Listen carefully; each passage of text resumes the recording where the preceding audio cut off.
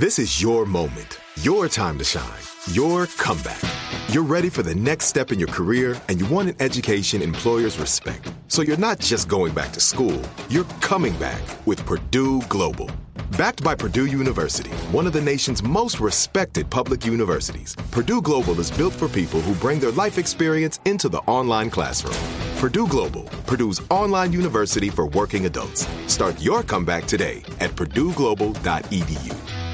I'm late for a very important date. Time is running out to score adult theme park tickets at child prices from Undercover Tourist. This summer, make your Walt Disney World vacation more affordable than ever. Escape into a place where magic has the power to transport you into stunning worlds and your favorite stories for less. Buy from Undercover Tourist, an authorized seller, and link to official Walt Disney World apps so you can add on Genie Plus and Lightning Lane upgrades easy. Book your adult theme park tickets at child prices with Undercover Tourist now and save. UndercoverTourist.com.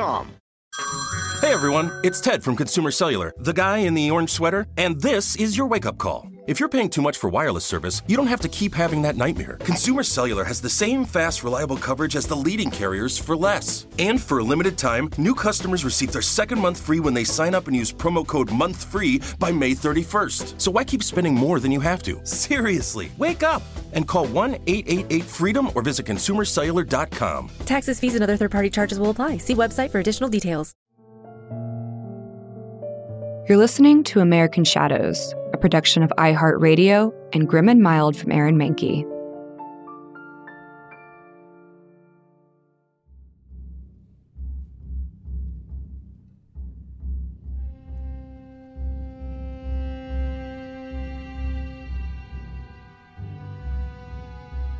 Marie and Charles welcomed their son, Antoine Joseph, in 1814, but they called him Adolphe. Marie cared for the home and the children, while Charles worked as a carpenter. His gift for woodworking made him highly sought after among wealthy Belgian clients. William I, the reigning monarch of the Netherlands, commissioned Charles to make musical instruments for the military. His father's work meant Adolphe spent plenty of time around music. He watched his father carefully shape the wood into fine instruments. Adolphe's love of this art and craft led him to learn to play the clarinet and the flute. As a teen, Adolphe helped his father make improvements to wind instruments. When he wasn't studying music or watching his father, Adolphe spent his youth doing one more thing, keeping himself alive. The only thing that overshadowed young Adolphe's musical talent was his ability to skirt death. In his mother's words, her son was condemned to misfortune.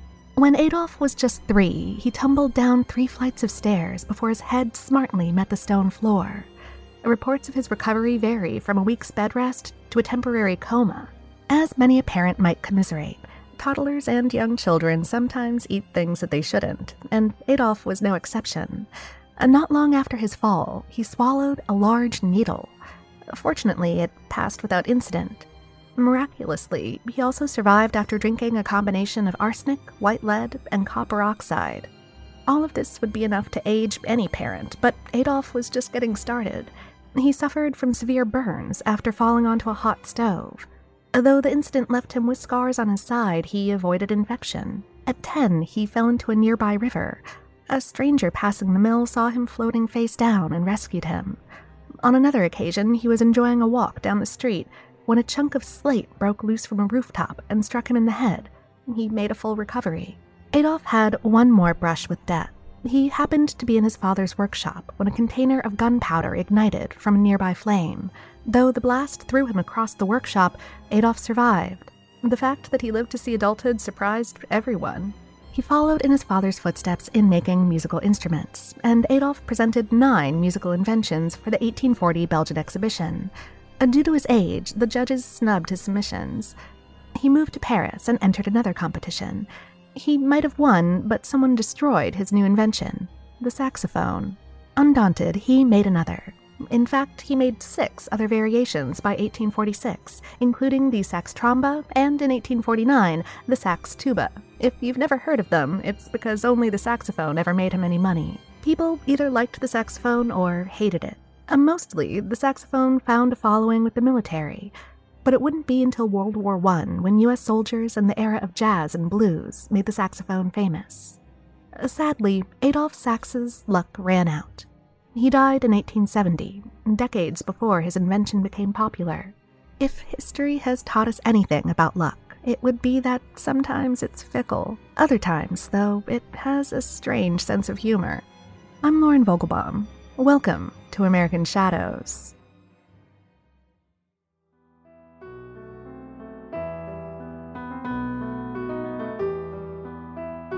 Nothing sums up Timothy Dexter's life more than the phrase, "It's smarter to be lucky than it's lucky to be smart."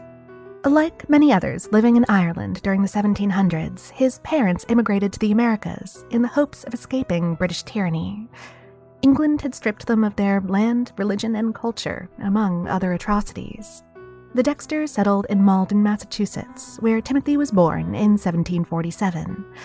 While the Irish were still not wholly welcome in the colonies, the family squeezed out a life as farmers. They considered themselves lucky. Other Irish immigrants were forced into indentured servitude with little hope of escaping a system that kept them subservient. Dexter and his siblings attended school and helped around the farm with the daily chores in the house, field, and barn. During certain growing seasons, crops became more important than schooling. The family was poor, and to help keep them fed and clothed, Dexter left school at 8 years old to find outside employment. He worked as a laborer for larger, more profitable farms before eventually finding an apprenticeship. Essentially, families would send their sons to live with tradesmen who agreed to house, feed, and teach his young apprentice a valuable trade in exchange for free labor. Other times, the parents paid a small fee. Poor farming children didn't have much schooling. They were offered only the most basic education in reading, writing, and some math. By age 9, their schooling was considered complete. College for boys like Dexter was mostly limited to Latin colleges, requiring them to train as ministers of the Christian faith. Alternatively, parents could opt to keep their sons at home to learn their father's trade or find them an apprenticeship. The colonies were new, and tradesmen and workers were in short supply. Dexter began his apprenticeship at a tannery to learn how to make leather goods when he turned 16. The job was far from glamorous. Due to the smell of the animal hides, tanneries usually existed on the outskirts of towns. Tanners used every type of animal skin, from wild to domestic. The colonies needed every imaginable leather product, including shoes, boots, and hats, as well as carriage tops, harnesses, and saddles. Dexter's apprenticeship lasted for 5 years. In 1768, he opened his own shop and dreamed of becoming wealthy. But as good as his products might be, they would never build the wealth he wanted. So he did the next best thing. He married into money. He met Elizabeth Frothingham, a widow 10 years his senior. She had money, a home, and 4 children. In 1769, he married Elizabeth while continuing his business selling gloves and moose-hide trousers. As you might imagine, with his available inventory and the British blockade of Boston Harbor, Dexter mostly lived off his wife's fortune. At first, Dexter hoped that his wife's social status meant he would be invited to high society functions. He was not. Many looked down on him. He came across as nothing more than a vain, poor, uneducated man who had managed to marry his way into money. The slights infuriated Dexter, and he set out to prove his equality and rightful place among Boston's and Charlestown's elite. Aside from making his own wealth, he had 2 other options. He could join the army and work his way through the ranks, or run for public office. He set his sights on an appointment in the town of Malden. And if at first he didn't succeed, Dexter tried again and again. He applied and harassed council members so much that, at long last, they relented. They created a position just for him, Informer of Deer.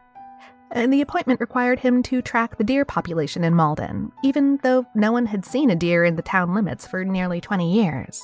Some townsfolk thought the position was ridiculous, but Dexter was content. He'd achieved his goal of having an official public office appointment. Now, all he needed to gain social status was to make a lot of money, in the most unusual way possible.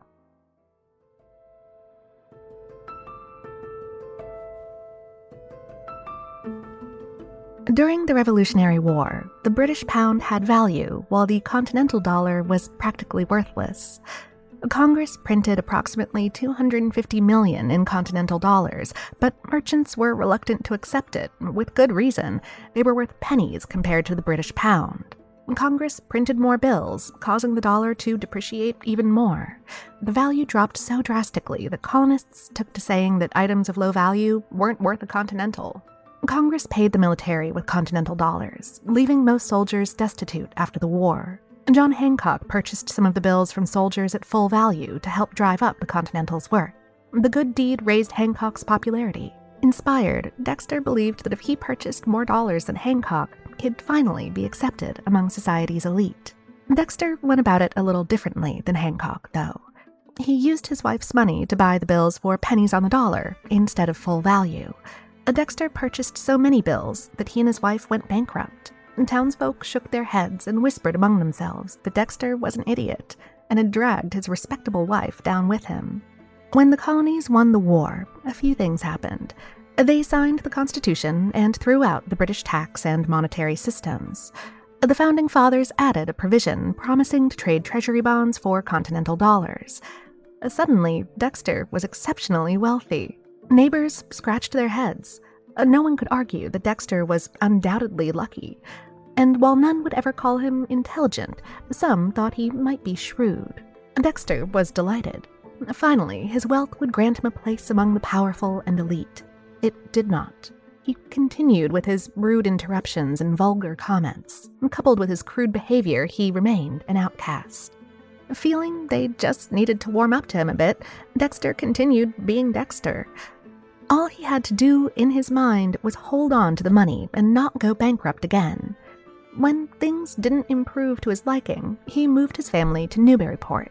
The problem wasn't him, he insisted. The people in Boston were just uptight and stuffy. Newburyport, on the other hand, was nearly perfect. Rich and poor intermingled. The town was smaller than Boston, and Dexter felt confident he would stand out. Immediately after arriving, he bought ships for his next venture, exporting food. The residents in Newburyport found Dexter as uncouth as those in Boston had. The wealthy wondered how someone as crude and illiterate as Dexter had become a millionaire. His personality and business decisions made them speculate about his mental stability. Dexter claimed that the other wealthy merchants disliked him because he was a rival. Still, he wanted to become part of Newburyport's upper society, so he took their business advice to heart. He didn't realize that they wanted to destroy his fortune so that he would move out of Newburyport. One businessman advised Dexter to get into the bed-warmer trade. Though the device was popular in cold New England winters, the businessman suggested Dexter sell it in a new market, the Caribbean. Convinced he would make a tidy profit, Dexter sent 42,000 bed-warmers to the Caribbean. Unsurprisingly, the bed-warmers didn't sell. Well, not as their intended use, anyway. The sugarcane industry was huge in the Caribbean. The syrupy sugarcane byproduct molasses was also wildly popular.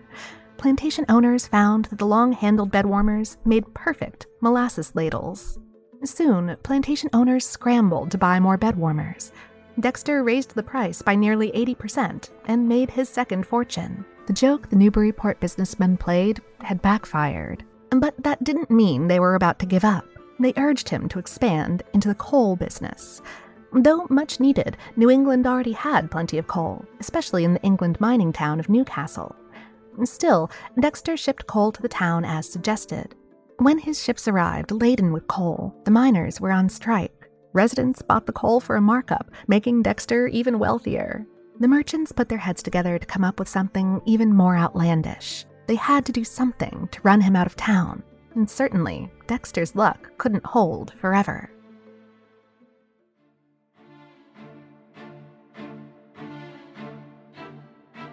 While various advisors handed Dexter some pretty outrageous business ideas, Dexter himself came up with a few so outlandish that the townspeople were sure they would bankrupt him.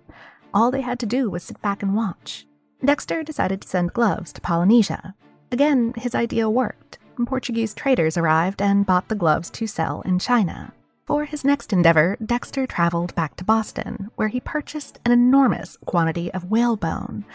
This material isn't actually bone, but rather the strong, flexible, filtering teeth of baleen whales. A whalebone was used in corsets, toys, and collar stays. He'd purchased enough that he controlled the market and set his own price.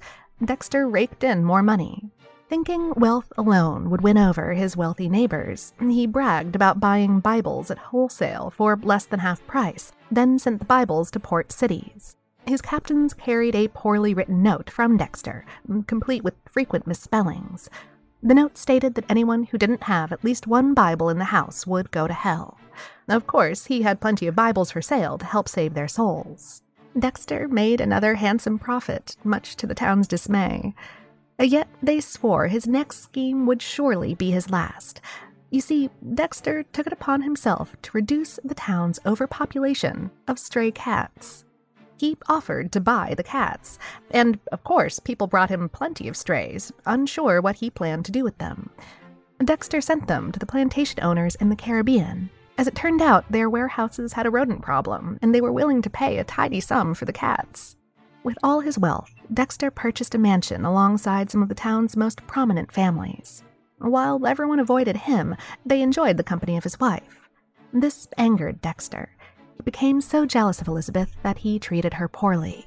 He had always been a heavy drinker, which was bad enough. And now he started to ignore her, calling her a ghost and pretending as though she weren't a living, breathing human being. He cheated on her more than once. It's not clear if he had affairs with married women or not, but at some point someone gave Dexter a serious beating. He promptly sold the mansion and bought a new home in a different part of town. He didn't treat his children much better than his wife. In turn, his son, Samuel, became an alcoholic as well. His daughter, Nancy, made poor choices in men. She married one who took to beating her, and she returned home.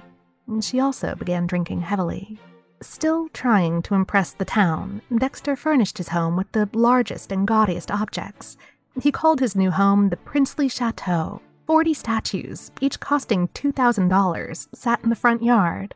Alongside statues of people like Washington and Jefferson stood Dexter's own statue.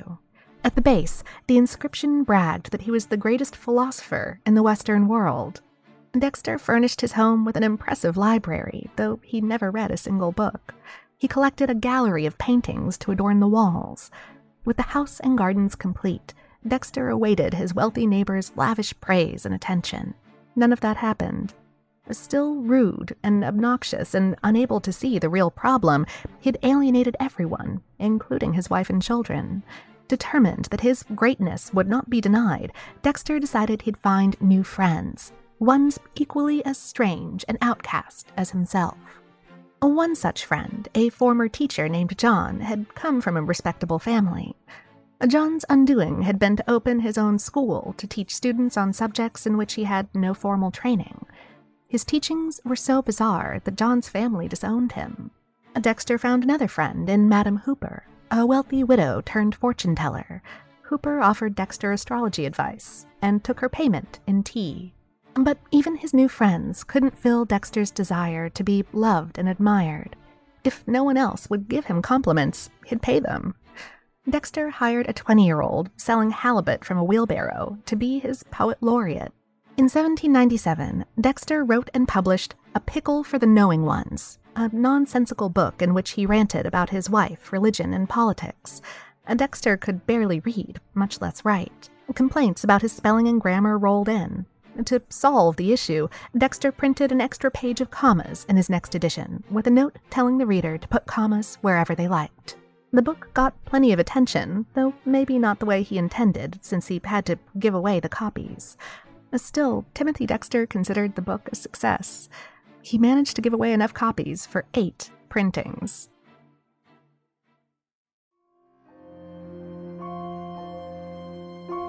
Newburyport took solace that Dexter couldn't do anything more ridiculous or absurd, and they'd be wrong about that. Aside from his bizarre behavior and business dealings, Dexter had started to demand Newburyport residents address him as the Earl of Chester. When the demands failed to produce results, Dexter took to paying them. In A Pickle for the Knowing Ones, Dexter wrote that he was the first Lord of the United States, a title bestowed upon him by the public. He claimed the people of America had spoken, and he was helpless to do anything other than allow them to grant him the title. He paid children who called him Lord Dexter a quarter. Adults were paid with dinner and drinks. His gaudy statues brought spectators to look at his house. While Dexter might have thought they appreciated his fine art, They were more likely curious about the tawdry outdoor museum in such a fancy neighborhood. Dexter continued to chase after younger women. Drinking remained a favorite pastime, and he often took to walks while drunk, his little dog walking beside him. No one lives forever, and Dexter began planning for his eventual death. For years, he worked at building a magnificent tomb. He even arranged the funeral. Dexter wrote a will, making ample provisions for his family and friends. Though, after years of neglect and abuse, it took bribery to convince his wife and children to promise that they would show up at the funeral. Dexter was 59 when the day he had planned for finally came. Nearly 3,000 people turned up. Guests greeted his widow and paid their respects. Elizabeth accepted their well wishes politely enough and occasionally laughed with a few of the guests. Given Dexter's treatment of her, none were surprised that she never shed a tear. Well, everyone except Dexter, who had planned and faked the funeral. He'd wanted to see how everyone would react to his death, especially friends who he worried had remained in his company for the money. Dexter got up from where he had been pretending to lie in state. Furious, he began to berate and beat his wife in front of the spectators for not properly mourning him. His actual death occurred shortly after the fake one. He passed on October 26th of 1806. This time, he made provisions to leave his fortune to the poor, in addition to the wife and children he had treated so poorly. There is no record of whether anyone attended the second funeral. The massive tomb he had created was declared a hazard, and his family laid him in a standard coffin and had him buried in a small hillside cemetery. No one visited, and no one maintained the site. Grass eventually overtook his grave. Dexter may have been exceptionally lucky in business, but was unsuccessful in the areas he wanted the most: love and respect. There's more to this story. Stick around after this brief sponsor break to hear all about it. I'm late for a very important date. Time is running out to score adult theme park tickets at child prices from Undercover Tourist. This summer, make your Walt Disney World vacation more affordable than ever. Escape into a place where magic has the power to transport you into stunning worlds and your favorite stories for less. Buy from Undercover Tourist, an authorized seller, and link to official Walt Disney World apps so you can add on Genie Plus and Lightning Lane upgrades easy. Book your adult theme park tickets at child prices with Undercover Tourist now and save. UndercoverTourist.com. Hey everyone, it's Ted from Consumer Cellular, the guy in the orange sweater, and this is your wake-up call. If you're paying too much for wireless service, you don't have to keep having that nightmare. Consumer Cellular has the same fast, reliable coverage as the leading carriers for less. And for a limited time, new customers receive their second month free when they sign up and use promo code MONTHFREE by May 31st. So why keep spending more than you have to? Seriously, wake up and call 1-888-FREEDOM or visit ConsumerCellular.com. Taxes, fees, and other third-party charges will apply. See website for additional details.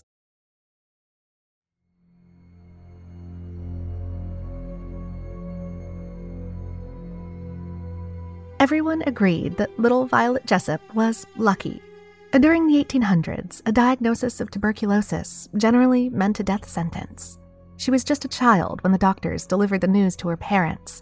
Violet would probably die within a couple of months. She surprised them, though, beating the odds and surviving this highly contagious and often fatal disease. However, Violet's luck did not transfer to her father. He did die, leaving his wife and 6 remaining children in a dire financial situation. The family had immigrated from Ireland to Argentina, where Joseph Jessup had worked as a sheep farmer. Without a way to earn a living, Catherine Jessup moved the family to England and found employment aboard ships as a stewardess. The work took Catherine away for extended periods, leaving Violet to care for her siblings. When Catherine fell ill, Violet needed to join the workforce to feed and care for the family. She also applied for jobs as a ship's stewardess. She was young and strikingly beautiful, which promptly earned her rejection after rejection. Employers shied away from hiring young girls with extraordinary looks. In their opinion, such beauty distracted the crew and male passengers. Jobs that paid enough for women to support a family were rare. Violet had to get creative. She wore clothes that made her look older and reapplied, this time without wearing makeup. Her creativity paid off. Violet found work on the Orinoco, a Royal Mail steamer. In 1908, she found a better job with the White Star Line. one of the largest ship companies of the time. The ships carried cargo and passengers, and Violet's job was to cater to the wealthy passengers' every need. Additionally, she cleaned cabins, arranged flowers, and ran errands on the ship. Violet proved to be a reliable and hard worker, and was well liked by passengers and staff. Though the White Star Line paid slightly better, she earned every pound sterling. She worked 17 hours a day on ships that frequently traveled rough seas in bad weather. To compete with other large shipping companies, the White Star Line launched 3 luxury ships, offering wealthy passengers an experience and service that rivaled the world's finest hotels and resorts. Violet worked on all 3 ships. She'd worked on the first ship, the Olympic, for a year, and everything ran smoothly until September of 1911. As bad luck would have it, the ship crossed paths with the HMS Hawk, a combat ship. Fortunately, the Olympic didn't sink, and no one was injured. It limped back to port, where everyone disembarked. The company offered her a job aboard the second ship designed to cater to the world's most elite. Violet was hesitant. While American passengers treated her well, rich Britons treated her poorly. The job would be more prestigious, the company promised, and the ship, though it had yet to sail, had captured everyone's attention. Without better prospects, Violet accepted. She kept a journal and made notes on the passengers. Some of the world's most wealthy and prominent passengers had booked a trip, and many were as pretentious and rude to the staff as she had anticipated. Violet had just returned to her bed when the Titanic struck the iceberg. The captain ordered all the staff on deck. She stood with the other stewardesses while staff loaded children and women passengers onto lifeboats.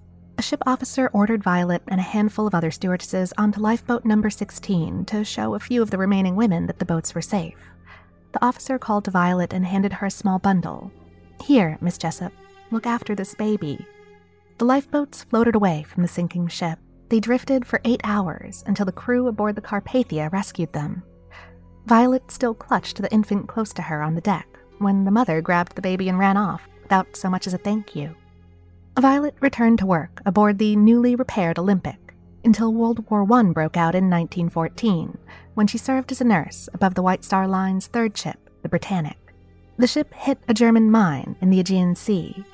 Violet and several shipmates made it to a lifeboat, only to realize the sinking ship's propellers were at surface level and pulling them in. They abandoned the ship and tried to swim away. Violet's head struck the keel. Luckily, someone on another boat pulled her to safety. Though she did return to work as a stewardess, Violet eventually decided to not press her luck any further. She found work on land, where she remained until she died in 1971 at the age of 84.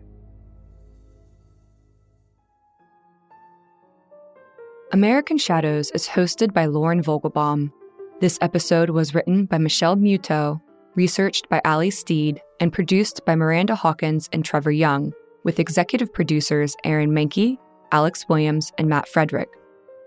To learn more about the show, visit grimandmild.com. For more podcasts from iHeartRadio, visit the iHeartRadio app, Apple Podcasts, or wherever you get your podcasts.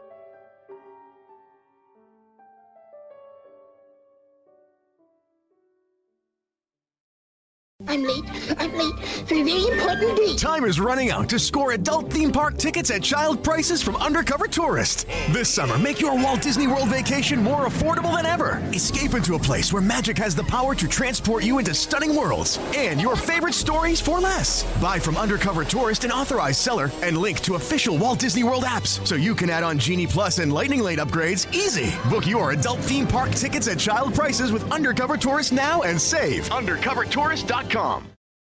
You deserve a moment to yourself every single day.